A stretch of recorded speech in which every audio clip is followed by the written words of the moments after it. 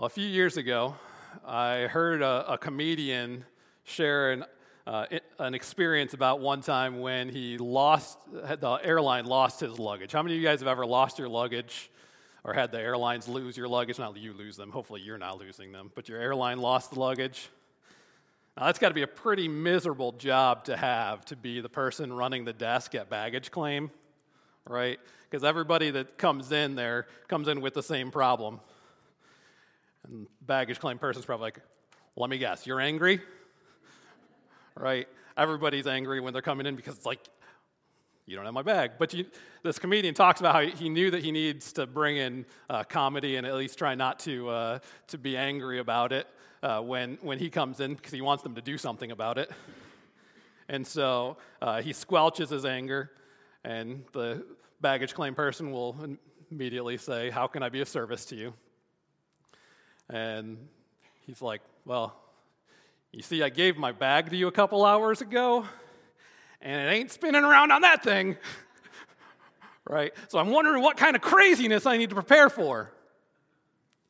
And the comedian kind of sits back, and the person running baggage claim will sit there and like, oh, well, let's see. Well, it doesn't look like your bag made it on this flight. It must have missed the connecting flight. There's the flight that's coming in tonight. Maybe it'll be on there. If not, it'll be in the morning. We'll drive it to your hotel. But in the meantime, you don't have to worry. We have this for you. And he reaches down under the counter and pulls out this little bag about this big with the zipper on top. And it says, Essentials Kit.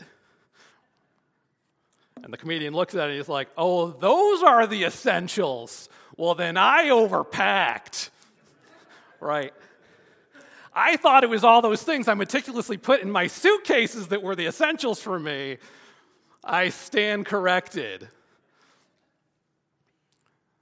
I see, I think we can kind of struggle with that a little bit too. But here's the thing, with the Essentials Kit, what would happen if you actually found an Essentials Kit, right? Oh, did you hear about Louis? We haven't seen him in a while. Oh, you didn't hear?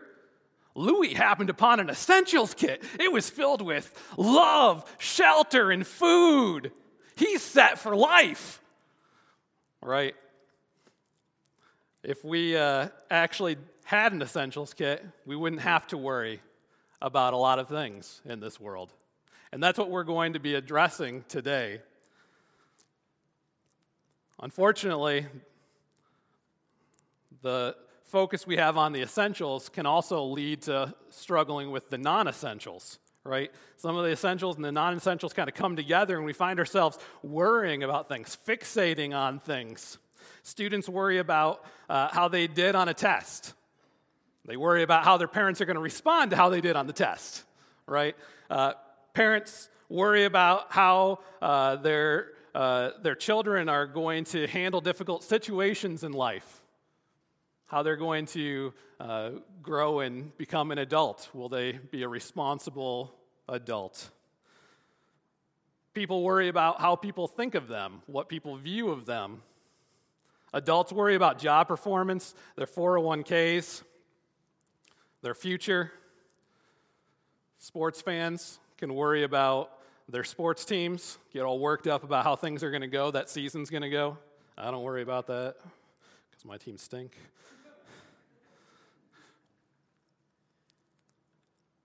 We can worry about the coronavirus, political unrest, climate change, social acceptance, job security, taxes, college costs, healthcare costs, neighborhood safety, and moral decay. Some of you worrying if I'm ever going to finish this list. You get my point? There's a lot we can be worrying about. In fact, a lot of times we find ourselves just filled with worry as we continue to think about all the things that we have going on in our life.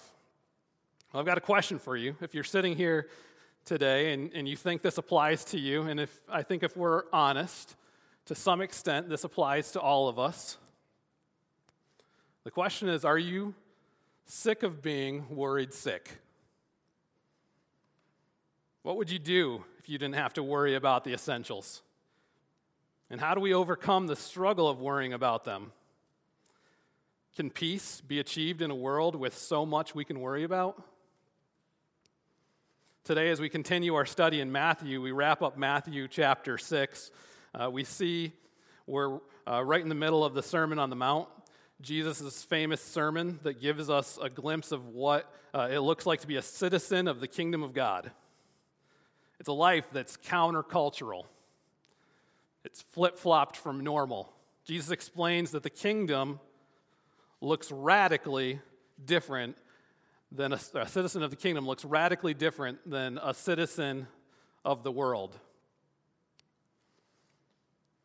Jesus tells us that blessed are the poor in spirit, those who mourn, the meek, those who hunger and thirst for righteousness, the merciful, those who pursue the pure heart, the peacemakers.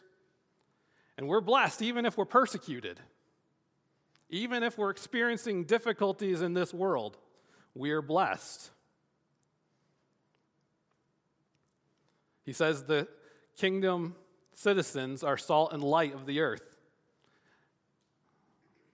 that will transform this world. That means letting anger and lust drive our life is unacceptable because they go against the values of a kingdom citizen who should be focused on reconciliation, transformation, commitments, letting our yes be yes and our no be no. We should love our enemies and pray for those who persecute us. He tells us that we should give because we have received so much from the King. And our reward shouldn't be a human applause. Great job. Good job giving. Our reward should be the benefit of participating in something greater as we do the King's work. We get the great responsibility to be able to contribute to doing the work of the King, and we get to look forward to the blessings when we get to heaven. When we pray, we should be in awe, and filled with joy that the God of the universe would entertain a conversation with little old me.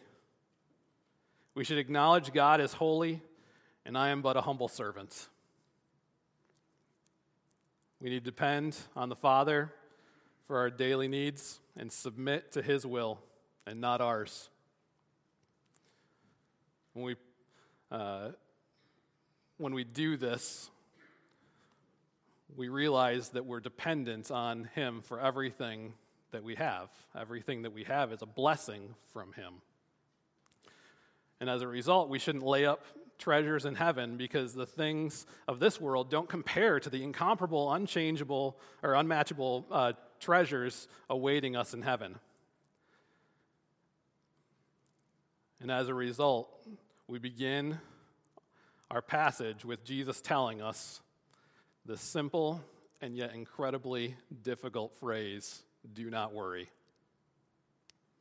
Why? Because the kingdom of God is nothing like this world has to offer. And the King, our Savior, has a better plan than we can bring about ourselves. Jesus begins our passage with these words in Matthew chapter 6, verse 25. "Therefore I tell you, do not be anxious about your life." Now, in most other translations, besides the ESV, they translate the word that you see anxious here, that I just read here, as anxious as worry. And I think that's a better translation, not because it's wrong to be anxious. I just think that it brings about a medical struggle. People can have anxiety, and it's a lot of times anxiety is something that's built upon having just a lot of things going on in our life. And there's a difference between just having a lot of pressure upon us, having this feeling anxiety because we've got so much going on, and being over concerned with something, worrying about something. What Jesus is discussing here, I think, is being over concerned with it, worrying about these things. And so when we read this in the ESV and it says anxious, I want you to think worry. Therefore, I tell you, do not be worried about your life. Do not worry about your life. But as I read it, I'm not going to change the translation. So it's going to say anxious, but I want you to hear worry when I say it. Therefore, I tell you, do not be anxious about your life, what you will eat or what you will drink, nor about your body, what you will put on.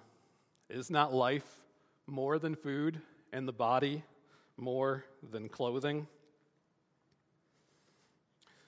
We'll actually see two illustrations that Jesus brings up to help us to understand why we don't need to worry. We don't need to be over concerned with things of this life. And the first one is the worry of food, the essential of food. It's an essential thing, right? Having food on our table. We need it to live. It's an essential. But there comes a point, Jesus shares, that we can be over concerned with it. We can make it something more than it needs to be.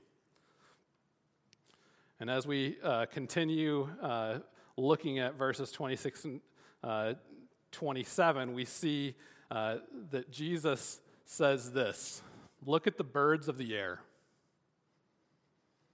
They neither sow nor reap, nor gather into barns, and yet your heavenly Father feeds them. Are you not more value than they? And which of you, by being anxious, can add a single hour to his span of life? Jesus helps us to see that people can fixate on sustenance. It's something that we find ourselves doing. We fixate on it. And at the same time, even though people can fixate on sustenance, God provides for the sparrows, the birds of the air. God's providing for them. Now, as I read this, I found it a little bit challenging because we live in 21st century America, where we have refrigeration, airtight containers that protects our food. We can store it into a closet, and as we do that, we're not as concerned about where our next meal comes from. Not to mention, we're wealthier than 99% of the world. And as a result, we're not worked up about how we're going to provide our next meal. But I once had a dear friend who told me something that I thought, at first I didn't want to believe it, but I think she's right. She told me that I was making food an idol. I'm like, I live in Chicago. It's hard not to, right? But I was making food an idol.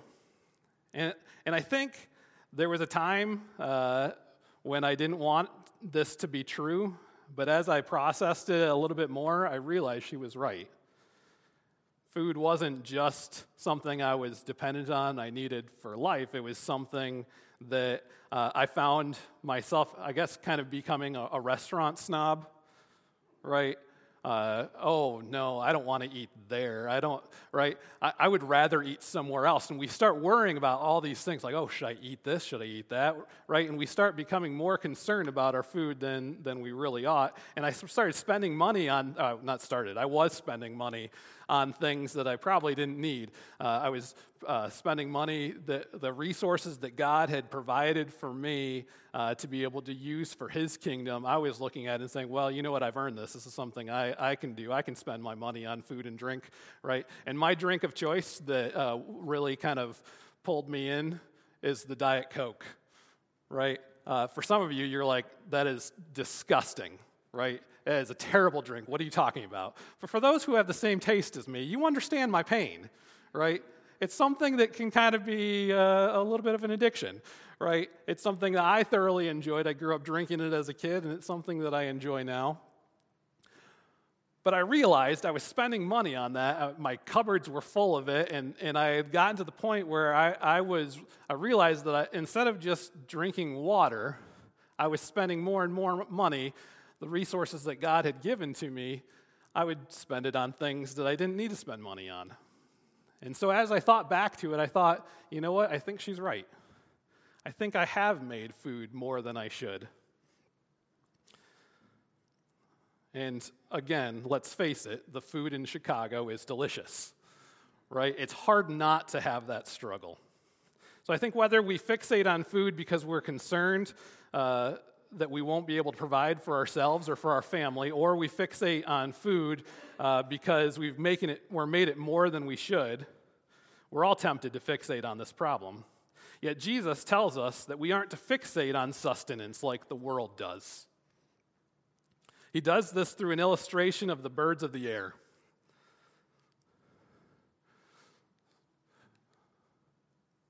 He talks about how the birds of the air, they neither sow nor gather into barns. And as we think about that, think of that illustration, right? You've got birds who are creating their own barns, and they're building it up, and you've got the birds going out and like planting their own fields and getting their food, and then they're like going around collecting it and then put it in there, right? They're not doing that. How do they get their food? The way that Jesus describes it is that it's just the Lord provides. The Lord is providing for them. And now, birds are incredibly industrious creatures, right? Anybody ever plant grass only to see that the grass seed disappears, right? They're going at it. They will go at that grass. They will take out those seeds. The minute that you put them down, they're already there. They can smell it from the garage as you're walking out, right? They are going at that grass seed. And that's one of the ways that they are provided for, by working hard. God isn't just dropping worms from heaven. That's not how the birds are provided for. Imagine that, right? You're walking out like, oh, God just feeding the birds, right? What happened to you? I was walking through a bird feeding. It was a mess. Right? You don't see birds building barns to store their food, nor do you see God dropping worms from sky into the mouths of the birds. But yet, through their hard work, God is providing for them. God provides for us through hard work, but we aren't to fixate on our work, fixate on the results of our work. Colossians 3:23 tells us that whatever we do, work heartily as for the Lord and not for men. Yet for some of us, we make our work more than just a means to meet our needs. Instead, we fixate on acquiring more and more and building up more and filling up our barns more and more. Not that you have barns, but figuratively having barns filled up with our treasures, creating a stockpile and accumulating wealth. We do this to the point that our worry ends up shortening our life instead of lengthening it.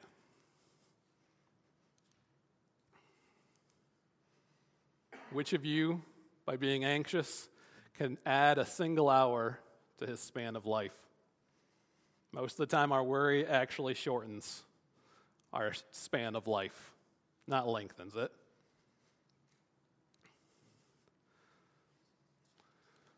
He continues by giving us the second worry. The second worry, when it comes to our essentials, is our clothing. The essential of clothing. Now, I don't think that Jesus is just addressing clothing here. I think he's actually addressing something a little bit more. But let's read this. And why are you anxious about clothing? Consider the lilies of the field, how they grow. They neither toil nor spin. Yet I tell you, even Solomon, in all of his glory, was not arrayed like one of these.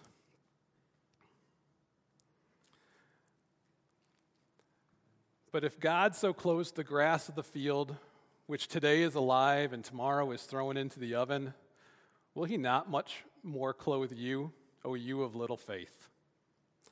I think that what Jesus is addressing here is our second worry with the essential of clothing is that people can fixate on more than just clothes, but it can become a status. What you put on, the way that you present yourself, what you wear, that becomes a status. And I think if we're looking at it within the context of a status, it's more than just your clothing, but the way that you look, the way that you present yourself, the things that you're, in our culture, the things that you drive. Your home can be a status symbol. Your home decor can be a status symbol. The things that we collect can become a status symbol.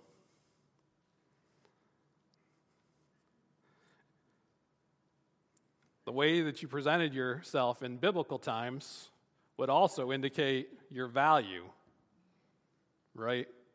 That was something that people would do, the way that they would look. And a lot of times, the bare bones clothing that you could attain was typically not the nicest of material.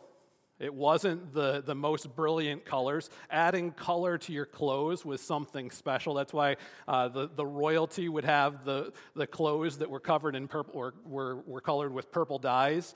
It was something that would add status, and when it adds status, your clothing, the way that you looked, would also add value in some people's minds. My value is in what I wear.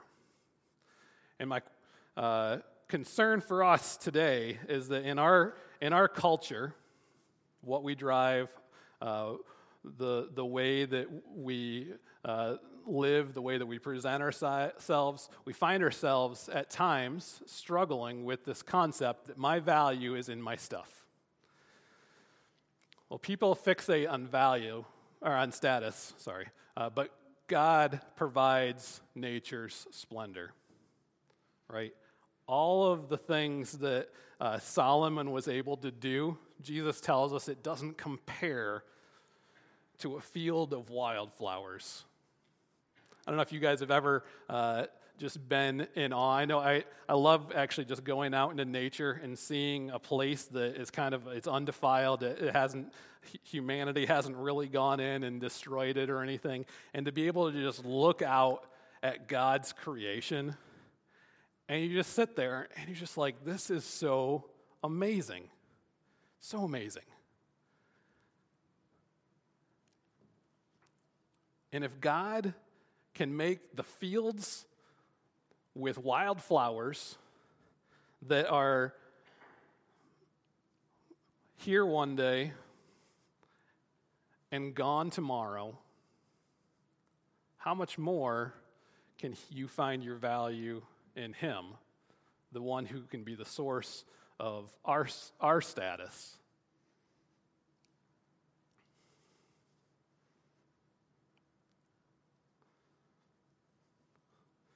Things that right now look beautiful, somewhere down the line, will no longer look beautiful. In fact, one of the effects of sin is that everything is marred by sin and set to be destroyed. A lot of these things that we try to hold on to, have you guys ever gone to, for me, growing up in Michigan, going out to Detroit, seeing a place that all of these buildings and all of these homes, they must have looked beautiful at some point. But somewhere down the line, things decayed, things were destroyed, and they no longer hold their beauty. And to think that somebody put so much energy, so much effort into those things, only to find that it's not holding its value. That's the effect of sin. We all sin and fall short of the glory of God. But what Jesus is telling us is that if we are a kingdom citizen, if you put your faith in Jesus and you follow Him and you make Jesus the Lord of your life, you no longer will find yourself pursuing the things of this world.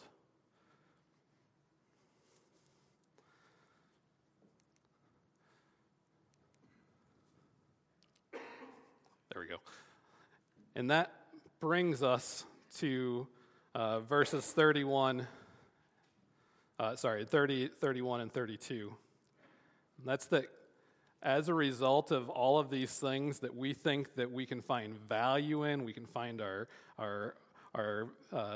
status in, if we're truly being honest, we realize that those things are meaningless. We strive for things only to get them, and when we get them, we think, well, that wasn't really worth it. And if we look at verses 30 through 32, we see that God is the source of our security. God provides security. Scripture continues, but if God so clothes the grass of the field, which today is alive and tomorrow is thrown into the oven. Now, why would they be throwing this into the oven, by the way? They used it to bake their bread, typically. That was the fuel source that they would use. They would go out into the field, things that were beautiful at one point, chop it down, let it dry out, bring it inside, or bring it to their ovens, I guess probably not inside, and throw it into their ovens, and then they would burn it. Get a lot of air in there, try to make it heat up, and then it would bake their bread. That's what Jesus is alluding to here. But if God so clothes the grass of the field, which today is alive and tomorrow is thrown into the oven, will he not much more clothe you, O you of little faith? Our security needs to be found in him, our provider, the one who cares for us, the one who designed us. He's the one that we should seek our status from, not the things of this world. And that brings me to an image that I want you to think of. It kind of alludes here to this, but this image of the scale of value. Now, like an old school scale that you have like almost like a teeter-totter thing, and you've got all of the stuff that's been created, everything that's been created, all the things that bring beauty, the birds, everything that God takes care of, the birds, the fields, all of nature, all of that stuff. We can look at it and say, man, that is so beautiful. And yet, if we really are thinking about it, the way that we understand this passage, what is told to us, that as we consider the lilies of the field, how they grow, they neither toil nor spin. As we look at this, we're told, where does it say it here, that we are of much more value than them. Sorry, hold on.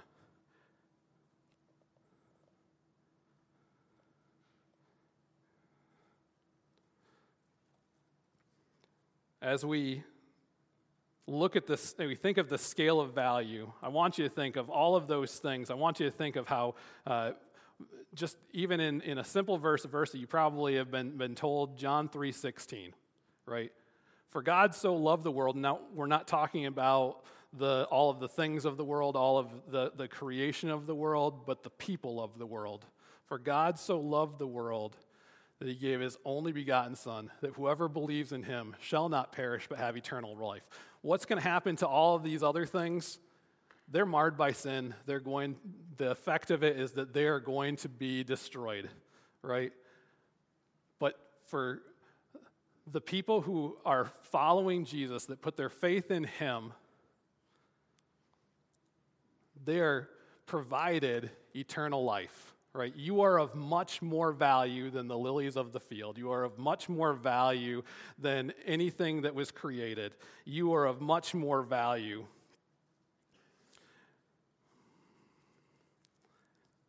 God will take care of you. He will take care of the essentials. People are so much more valuable than the rest of creation. You know how I know this is because he has a kingdom waiting for you. If you put your faith in Jesus, who died for you, who wants to bring you new life, who wants you to understand that as a kingdom citizen, you don't have to just be struck with worry and all of this anxiety that is brought in by all of that. He loves you, and he has a purpose for you. He wants to bring you a new life, a new perspective, and a new purpose. And as you do this, you realize that the King will take care of you. Those essentials, the King will take care of you. In verses 31 and 32, the passage continue. Jesus says this, "Therefore, do not be anxious." This is the second time, do not worry. The second time we're commanded not to worry. Do not be anxious. "Therefore, do not be anxious, saying, 'What shall we eat?' or 'What shall we drink?' or 'What shall we wear?' For the Gentiles seek after these things, or after all these things. And your heavenly Father knows that you need them all." Now, the word Gentile here is, as it's been translated, it's somebody who isn't Jewish, or in a way, it's kind of saying, the rest of the world. Everybody who isn't following God, the rest of the world, even the rest of the world, seek after these things. And your heavenly Father knows you need them all. And so that's why I want you to think of a second image. So the first image is the idea of the scale of value, right? And everything that's been created, everything that has beauty, everything that you can see that is just is majestic. If you have that scale compared to just the humanity, the one, if you just think of how you yourself has been given this life from Jesus, who died for you, you are of much more value than anything else that's ever been created, right? But the second image I want you to think of is the image of a standard, the standard of a kingdom citizen. Now, the standard that most people will use is the standard of a measuring system, a tape measure, right? Now, I bought a tape measure once. I bought multiple tape measures. They tend to break a lot because I'm not very good with my tools, right? But I bought a tape measure once, and I thought, all tape measures are pretty much the same. You grab one off of the shelf and you use it, and it's got inches and it's got feet and all of that, right? Well, the one that I had bought was called an easy half tape measure. I had no idea they even existed. But apparently, what it does is it, on one half, gives you the standard measurement. On the other half, it gives you half of the standard measurement. I'm sure that's helpful for some people. It was not helpful for me, right? You ever try to go out and use a measuring tool and you're not trying too hard and you're just this will be a quick little project, and you start doing, you know what you end up with when you do that? Frustration and failure, right? That's what I ended up finding, is that when I was using a standard that wasn't helpful, you end up with frustration and failure.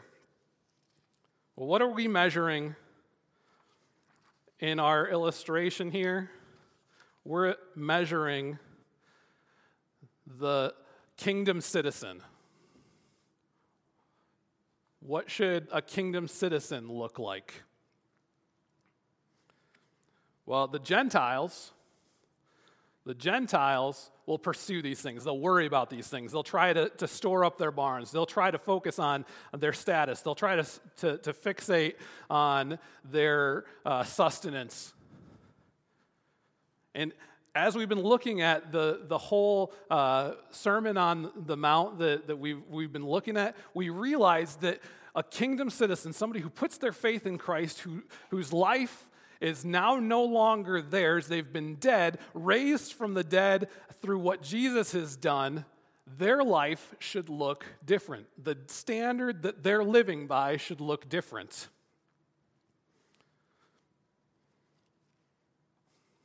The standard of a kingdom citizen should be something that's different. So as we wrap this up, as we wrap up this message in the last section of chapter 6 of Matthew, what are we supposed to do? Well, most of the time, when somebody preaches, they read the passage and they process it, and then they look at what it says and they say, well, let me create an application, help lead people to application. In this particular passage, the application is actually straight in our face. One of the things that Jesus does multiple times here, and he'll actually do it again in a few verses, is he says, do not be anxious or do not worry. He commands us that, right? Simple as that. All right, do not worry. I should have just stopped there. My job here is done, right? Just don't worry. You got worried? Don't.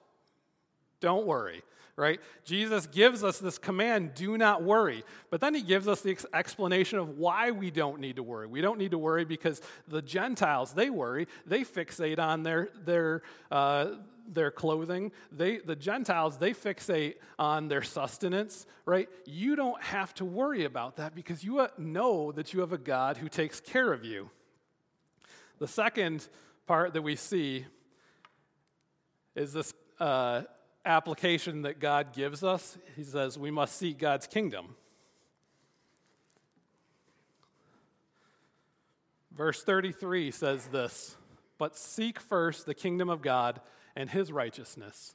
And all these things will be added to you. All these things you're worrying about, all these things that you've been concerned about, all these things that you've been over-concerned about, they will be added unto you if you seek God's kingdom first. Right? Therefore, again, do not be anxious or do not worry. Do not be anxious for tomorrow will be anxious for itself. Sufficient for the day is its own trouble. That's a little bit of a confusing terminology. When I read it, I was like, I'm too dumb to know this stuff, right? I don't understand what this means. And so I looked at a different translation, and in the Net Bible, the way that they translate it is what's happening is it's kind of personifying tomorrow. It's like a Mr. Tomorrow, right? So then do not worry about tomorrow, for tomorrow will worry about itself. Today has enough trouble of its own, all right? And personifying, it's kind of like you've got somebody who's coming after you, Mr. Tomorrow, right? Don't worry about Mr. Tomorrow. You got enough to worry about today, right? Does that help us to worry about Mr. Tomorrow? Well, don't worry about Mr. Tomorrow because he actually has enough to worry about, right? Mr. Tomorrow will worry about itself. Today has enough trouble of its own. So how do we handle worry? One, we just need to have a different perspective. We need to understand that you're valuable to God. We need to understand that we're more valuable than the birds and the flowers of the field and all of the things that God has created. God has made you more valuable than any of that. And we need to understand that the king's standard is better than the world's standard. And then, if you understand that, as you are told, do not be anxious, do not worry, we're also told to overcome that, what do? Is you seek God's kingdom. Seek God's kingdom. Not the things of this world that are here today and gone tomorrow, but instead find your satisfaction in God's kingdom. Change your perspective. Be ready to sacrifice earthly worries by seeking peace in God's kingdom. So what would you do if you happened upon an essentials kit? You wouldn't have to worry about the essentials any longer. You had everything that you would need. The truth is you have. God is taking care of the essentials for you. God takes care of his people. Do you trust your king? Will you seek his kingdom? Then do not worry about the things of this world. Let's pray. Father, I pray that you would help us to trust you. It can be really hard. The standard that we see that the world gives us tries to convince us that we need more, that we should pursue different things, that we aren't valuable. But if we weren't valuable, then why would Jesus come to die for us? Why would he come to show us what true life looks like? If he finds us valuable, and I believe he does, I pray that you'd help us to ignore what the world tries to convince us of. Help us to trust you. Help us to seek your kingdom. Help us to understand that you have something greater for us. We love you. It's in Jesus' name we pray. Amen.